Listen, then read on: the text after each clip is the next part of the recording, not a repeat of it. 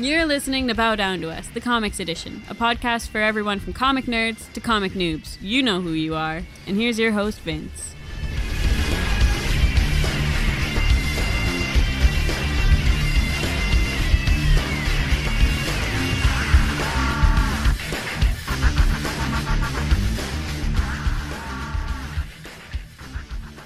Hello again, everyone, and welcome to issue 9 of Bow Down to Us, the Comics Edition. As usual, this is Vince with my trusty sidekick, Roger. What's up, buddy? Not too much. Well, over the last couple weeks, we've been discussing various characters in Marvel, most notably Wolverine and Spider-Man. And Wolverine has been great, at least as far as last week's episode was concerned. Not so great prior to that, and Spider-Man, well, please just go listen to issue 7. It's a trip. We're not very happy with Spider-Man at the moment. So it was very interesting when we discovered that Marvel is currently putting out a comic starring both of these high-profile superheroes, Astonishing Spider-Man and Wolverine. We just touched on this briefly in issue 2 when they had released the first issue of the comic for free on their iPad app.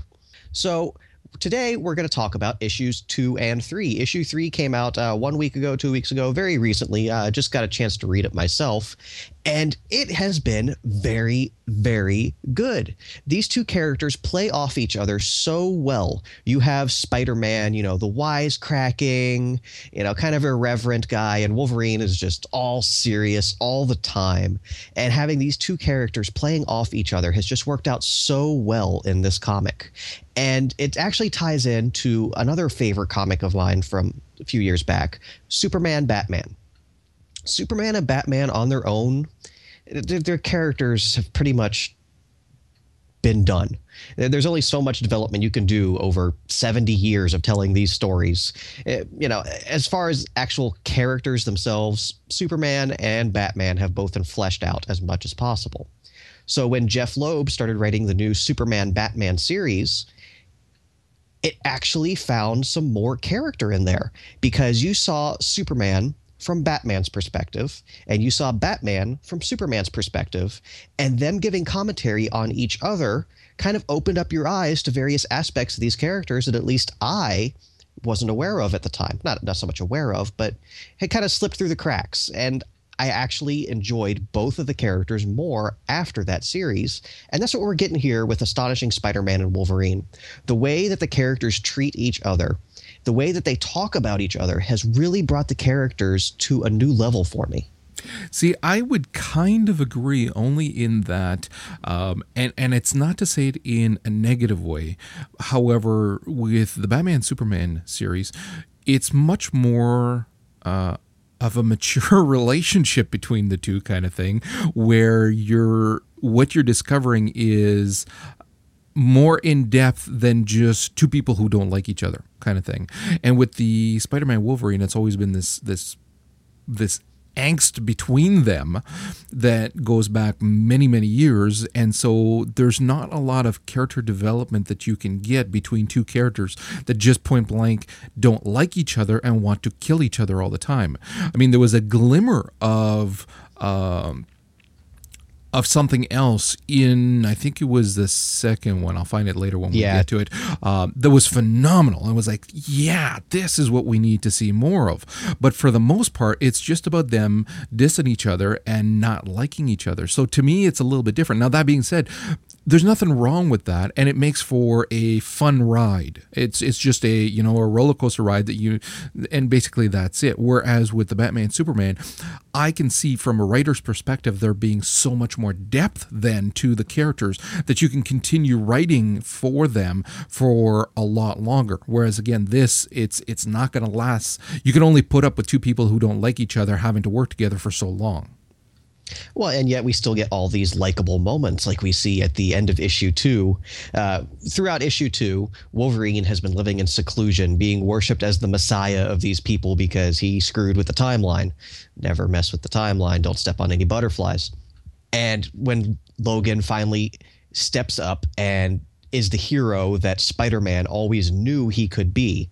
You know, I think he needed that pep talk from Peter to really bring out that aspect of his personality that he had closed in on himself. So getting that cool heroic moment of him stepping up, and I love that line. It's like, you know, Jeannie and I've got this, because at freaking Planet Doom, Dr. Doom turns into Unicron and is coming to eat the Earth. I mean, it's just cool. And you have the Phoenix Force distilled into a bullet that's going to take it down. That was a great heroic moment that on its own, if it was just a Wolverine story, wouldn't have been as impactful if it weren't for that interaction he had had previously with Spider-Man. Yeah, that was actually issue 2, not 3. It began in 2, where Spider-Man finds the bullet and the gun, and is prepping, and then you get the intro to Planet Doom, which was awesome, just freaking awesome. It was so out there and yet so fantastic. But I mean, the cataclysm there for that relationship between the two, that one moment that I was thinking about is it's 2 panels where Spider-Man is talking to him and saying, I get it, it's easier to kill than inspire. What a stellar legacy you'll leave. And then you get the line from Wolverine after. And it's like, that's what we need to see more of, kind of thing. But throughout, it's just that animosity between the two of them. That being said, though, yeah, when in the 3rd issue, when they start going at it, and Wolverine comes out of essentially the hiding that he's been doing for months, and then everybody's going nuts seeing him, and you get that one panel where he's on the flame of the fallen Statue of Liberty, and he's looking up at Planet Doom, and they actually say at the end of the issue that was actually a 3-panel. Yeah. It's monstrous. It is gorgeous. Absolutely insane. Like, I've got it maxed out on my 27-inch screen here, and the detail is amazing. You want to talk about an epic shot of Wolverine. I used to think it was the shot of him where he's jumping towards the T-Rex. No, this is it. This beats that by a mile. Yeah, and that's what we're getting with the whole astonishing line. Now, granted, the astonishing line right now consists of this comic and a rather miserable interpretation of Astonishing X-Men. But what Marvel is trying to do with the astonishing line is just getting the best talent they can find, pair them with the best characters that they want to write, and just going crazy with it. You know, it's not going to publish monthly. It's more of a bi-monthly title, and that's fine. Take 2 months and just draw the crap out of the thing. Yeah. Write the best story you can. And this is one of the few comics on the shelf that, at least to me, is well worth its $3.99 price tag, because you're getting $4 worth of awesomeness just from the art side of things. The art is, I honestly couldn't ask for better. The art is absolutely astounding, and the writing is spot on. The sarcasm from Spider-Man when he's monologuing, as well as when he's talking to everybody else, it's not just cheesy Spider-Man writing. It's actually good Spider-Man writing, which is hard to do when you're writing a sarcastic character, because that sarcasm can come across just as the same old cheesy crap that you've read forever. So no, it's very well written, and the characters stay true to form as well. So Wolverine isn't speaking like Spider-Man, which you see in far too many comic books as well too. Everybody sounds the same, or alternatively, they sound way too different because the writer's trying too hard to make it sound like they're different. This is perfect. The writing is actually phenomenal. And when you get lines like I just read a few minutes ago too, like, again, that's a mark of somebody who knows how to write. And the storytelling is great. The plots are fantastic. Like, even just the little mini plots of things that are going on. It's really, really quite good. I mean, come on. How much forethought did it think to have back in the first issue Wolverine teaching the tribes how to brew beer? Yeah. and then when he's going on his big heroic march, they greet him with a goblet full of beer. He's like, you've done well, my people. I mean, that's so great. Yeah. But I'm really, really looking forward to where this is going, because the story arc we're getting is these characters, I don't want to say they hate each other. They're they do. They're both Avengers. They're both heroes. They just don't get along very well. They don't hate each other. If Wolverine truly hated Spider-Man, he would have gotten some claws through his chest, 3,000 years ago in this timeline. I don't know. I honestly, I get the impression that there's a lot of hatred there, which is fine. It fits in with it. But yeah, see, I'm going through too. And again, just little things here and there, like the lame across his butt for the costume, because he got his costume in this new time zone, because there's a museum of the lamest superheroes, and he was one of them. So he took the costume, so it has lame written across the back end. Little things like that. It's fantastic. Yeah, and just going forward into the next issue, where they left it off, where you see Wolverine and Spider-Man once again thrown through time, and they're separated now, facing off against alternate versions of each other. Spider-Man as the wrestler from way back in his day, and Wolverine with a pack of wolves, look like maybe from his pre-Weapon X days. So now we're going to see these two characters going against each other in a different sort of way, and seeing how it all comes together to, eventually there's going to be at least some grudging admiration between the two. Well, see, I love that too. The ending to 3 was really good. And so far, actually, the ending to each one, they've got fantastic cliffhangers. Enough that I'm dying to read the next one, which we're not getting quite enough of lately, especially with characters that, there's been, like you were saying, so many stories have been written about them. You can only do so much. When you get something like this, where it's like, holy crap, I can't wait to see what they're going to do with this, because they've thrown a twist in a storyline that's already full of twists. Coincidentally, just to kind of veer off a little bit from that, but to talk about the characters as well, I've been reading a little bit more of the Wolverine and Spider-Man history as well. Mm-hmm. And completely coincidental as well, because I'd read not the miniseries, but the one shot that was years ago of the two, when Wolverine is trying to save his girlfriend Shalamar, who was the spy. And then just today, actually, I read the what if that was of the two of them, and it was the what if they hadn't come back and they had essentially formed their own mercenary group to then go.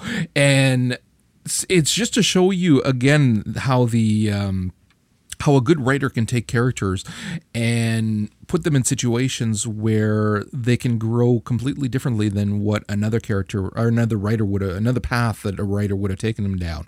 And in this what if, it's actually, they do have a friendship, and they do work together really quite well. It's actually, I'm going to see if I can write a review for this as well as the other one, so that folks can give it a look, because it's definitely worth reading. But it was funny because I read this, and then I read these Astonishings, where they absolutely detest each other, and it's such a black and white in terms of character development. But this was done so well, the Astonishing ones, that it's again, as long as I actually, the good question here, is this a running title, or is this a limited series? It is a limited series. We are of 6. 3 of 6. Yeah, exactly. So again, that's why I'm saying, like, when you're looking at a limited run, then you can put up with two characters that just point blank don't like each other for that long, and whatever little character development you get, great, but it's not going to be, you don't have to worry about carrying this on for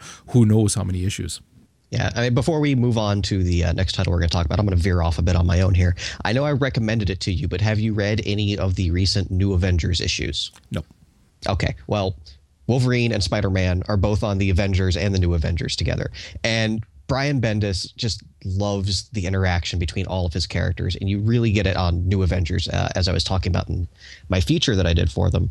And there's a scene where Doctor Strange is possessed by a demon, and Wolverine has just had enough and stabs him through the chest. And Spider-Man comes in. He's like, "What'd you do?" It's like, "I had to stop him." It's like, "You stabbed him." "I only stabbed him a little." How do you stab someone a little? I only popped a little bit of claws, but he's bleeding. Like, well, go get some paper towels or something. And then Doctor Strange wakes up and he's like, oh, Logan, so it was so great that you knew that, cause only immense bodily harm would cause the demon to leave my body. And Logan's like, yeah. Spider's like, he didn't know that. He stabbed you just because he wanted to stab you. So, this has pretty much become Marvel's marquee team up. There have been all kinds of characters that you could put together, and there's some fun to be had. But Wolverine and Spider-Man is the team for crossing over in Marvel. Yeah. So speaking of alternate histories and alternate futures and all kinds of shenanigans that Spider-Man and Wolverine are causing in the timeline, Marvel has told many, many, many, I don't want to go so far as the what if, because those are their own isolated thing, but many different mini-series over the years, and hit or miss. And unfortunately, a lot of the bad ones have involved a certain character by the name of the Punisher. It's like everybody wants to tell a really cool Punisher story, and very few people have ever done it, even in his solo title. There's not much to the character. He's a very black and white character. So was that a bad pun? Apparently, yeah. Wow. So coming into this newest miniseries, I was a little apprehensive, but a friend of mine had read it. He said it was really good. Check it out. So I borrowed his issue. I was like, wow, it was really good. And, I bought into the rest of the miniseries. It was 4 issues, and it's called Marvel Universe versus the Punisher. And if you're going to have one person take on an entire universe, the Punisher's probably the guy you want for the job. What we're seeing in this miniseries is there's a virus that has gone out. As I mentioned after last week's episode, I don't know if it actually made it into the episode or not, Raj, that this was an original concept for the Marvel Zombies miniseries. So it's a twist on a similar theme. Now, these aren't zombies, as Punisher explains. They're perfectly alive. They're just reverted to a more primitive state. They've become cannibals and tribal warriors. And it all started with who else? Spider-Man, where Spider-Man is in this knockdown, drag-out brawl with the Rhino, kicks him halfway across Manhattan into Madison Square Garden, and then proceeds to eat him on the center ice. And okay, something's a little wrong here. Maybe it was an isolated incident, until it started happening to normal people too. I loved when they were talking about how the staff from the donut shop declared war on the coffee shop around the corner. So this virus spreads and spreads and spreads. Things get worse. We see a great little last stand moment with Punisher, Wolverine, and Captain America. Probably the 3 people you would pick to be the last standing in any battle.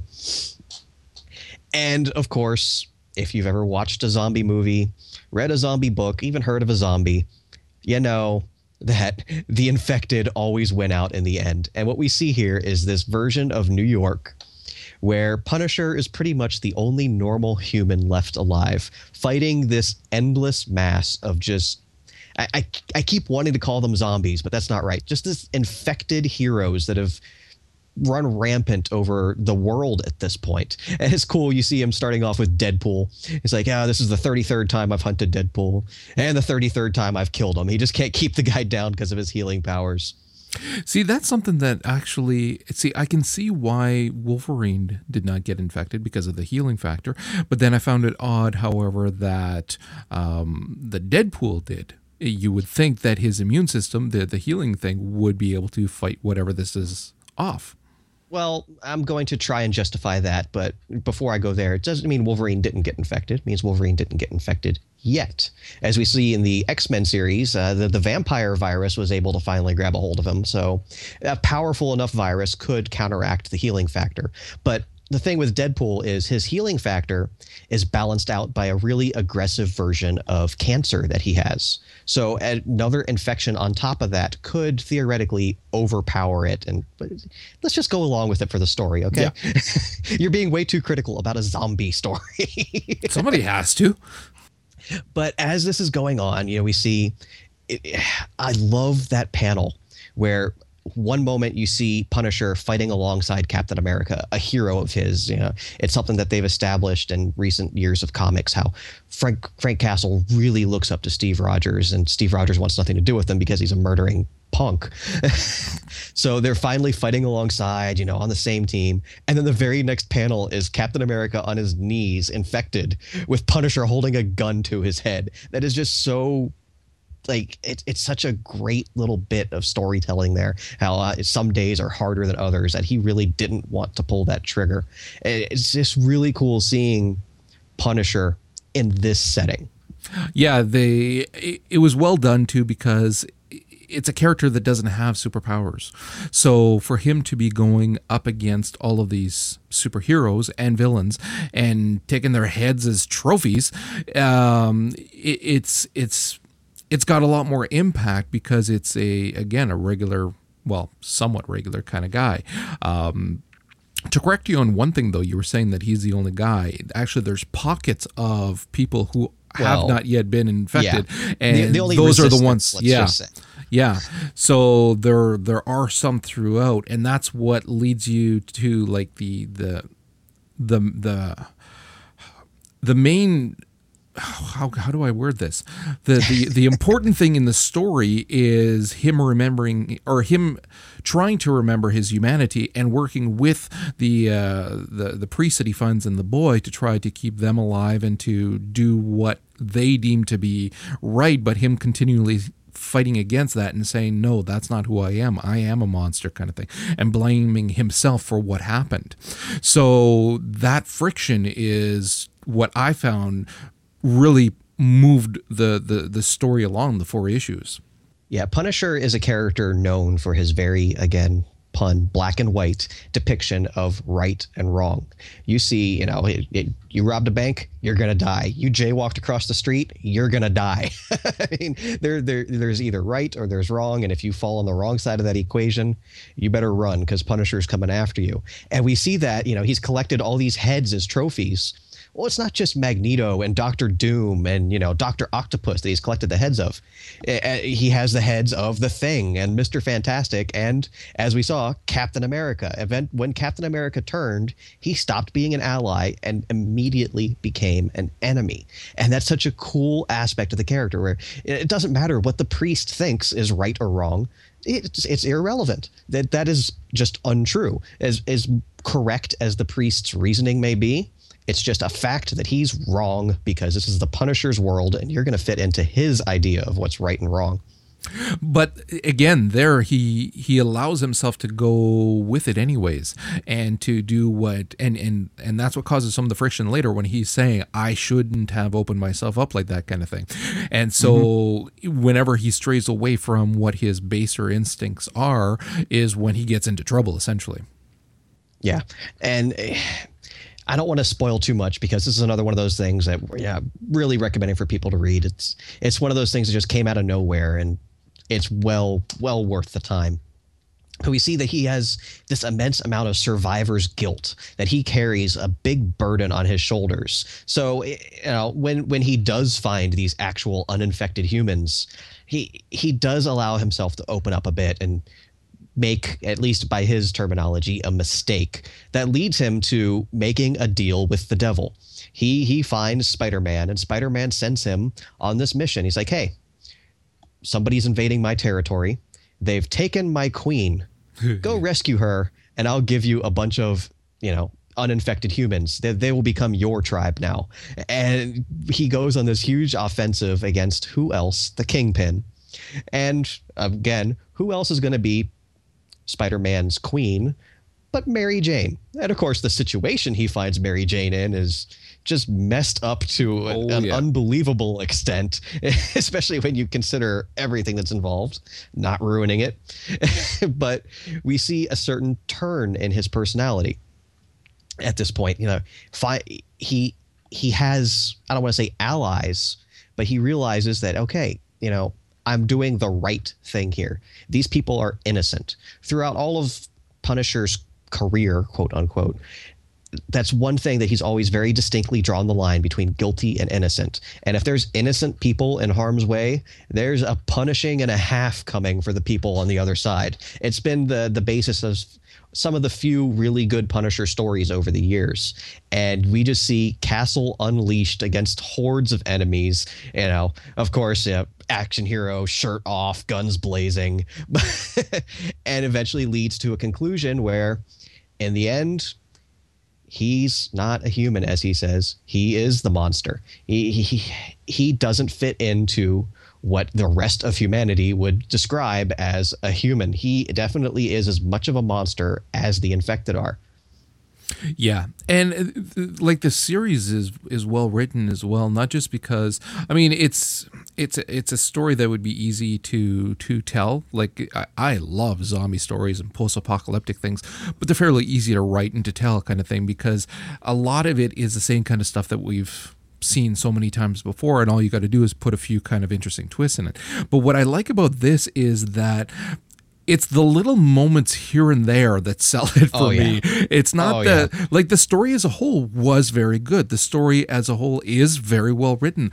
I mean, there's only so much character development that you can have for the Punisher, and they go back to things that are in his past to show, you know, why he is the way he is. But we know that. But again, it's the little moments, like the Mary Jane moments, like the interactions with Deadpool, like when they show a flashback and the Punisher has got a little red wagon full of heads that he's putting on spikes, like the moment where there's the flashback and they are showing the heroes who have not been infected, who are fighting it out against other tribes and whatnot, and you have Iron Man's suit stops working, and he's there for 5 days, essentially dying in his outfit. Like that things was so like, great. oh yeah, things like that. You're like, oh, okay, those little things here and there are literally what kept me reading this entire series from 1 to 4 in one evening. Yeah, or how about the Hulk walking around with Wolverine's hand around his neck as a trophy? Like indestructible metal, nothing's indestructible. That made me literally laugh out loud. Everybody was in bed. My wife and kids are in bed, and I got to that part, and I had to stifle a laugh because, again, I've been reading all these Wolverine comics lately, and especially the Wolverine versus the Hulk. I literally just the night before last was reading another mini series that is Hulk and Wolverine, and so when I saw this, I just howled. I was like, it was so well done. And again, hat tip to him to know, okay, so we have all of these heroes who hate each other at different times. How can we work with that? And like the Hulk's got all the 3 claw marks all over his body, scars and stuff. So yeah, it was details. Yeah, it was very, very cool. One thing I want to touch on here real quick is the use of the character of Deadpool. Deadpool has been a fan favorite character for, since the 90s. He was mildly successful at the time, disappeared for a while, has popped up here and there. And then all of a sudden, a couple years ago, he made his huge comeback. And he has been one of the most overused characters in Marvel over the last 4 years, I think. 3 years. Let's go with that. He's been all over the place. You cannot have a mini series or an event without Deadpool sticking his head in at some point. And a lot of times he's just there because, hey, you put Deadpool in your comic, you're going to sell, 30,000 extra issues. And this is one of the few times, even in his own comics, one of the few times that I feel that the character really fit the story. I think he was a very nice counter to the Punisher, especially when they teamed up later on. How you see the Punisher, no nonsense, just go in, get it done. Whereas Deadpool, he's Spider-Man with a more immaturity to him. He always wisecracking, takes nothing seriously. And I think it was really cool that they paired those two up together. And I love Deadpool's last line in the series. Oh, we're never teaming up again. Yeah. Yeah, I agree. I've been reading some more of Deadpool here and there with different things. And I got to tell you, for the most part, I'm not crazy about the character. I I don't mind the character, but I'm tired of seeing him everywhere, and I'm tired of a lot of the issues that I'm reading. I'm just not enjoying them, and especially because it tends to be too frantic and too crazy, and they're trying too hard. Whereas this, it's like you were saying, it's the perfect offset to the Punisher. And the fact that he keeps coming back, regardless of how many times he kills him, and you can't get rid of this annoying pest, and it winds up being more of a pest than someone that he's seriously hunting to, that's a threat. It's just a pest. So it's they did a fantastic casting there. Yeah, it's kind of the Wolverine-Spider-Man interaction taken to the next level. Because as much as Wolverine wants to stab Spider-Man, he never stabs Spider-Man. Well, Punisher has no problem shooting Deadpool in the face. Mm-hmm. Well, we're going to wrap it up there. So we have a couple great titles that we recommend. And of course, as usual, we're going to get into the new releases for today. One that I left off my list because it's popping out a lot quicker than we were anticipating. Yeah. Dragon Age issue 5 comes out today. We love Dragon Age. We're getting Amazing Spider-Man 644, Captain America 610, and X-Men Legacy 240. And that's it. It's a pretty lame week for comics. So we're going to have I have some cool fun lined up for next week's episode. Don't worry. We're not going to talk about those 3 issues and nothing else. There's plenty of other stuff going on out there. And as well, yesterday saw the release of the Superman Batman Apocalypse animated movie. Yet DC is great with their animated work. It's Superman and Batman, voiced, of course, by Tim Daly and Kevin Conroy, and introducing the character of Supergirl to the animated franchise and their battle on Apocalypse with none other than Darkseid.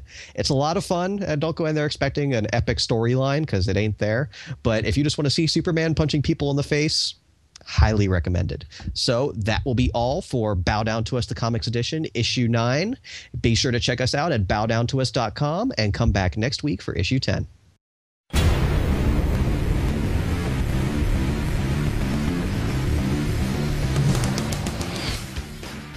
My daughter came by like 10 minutes ago and brought me bruschetta bread. And I was like, oh, I love you. But I can't eat it. It's too crunchy. Oh, so there you go. Yeah. And I'm actually going to make you read an issue of Thor. You have to put your money where your mouth is. No. You don't have to read the bad ones. At least I'm not putting Darkwing Duck on there, okay? I wouldn't read it. Not gonna happen. I don't care if it's a freaking podcast.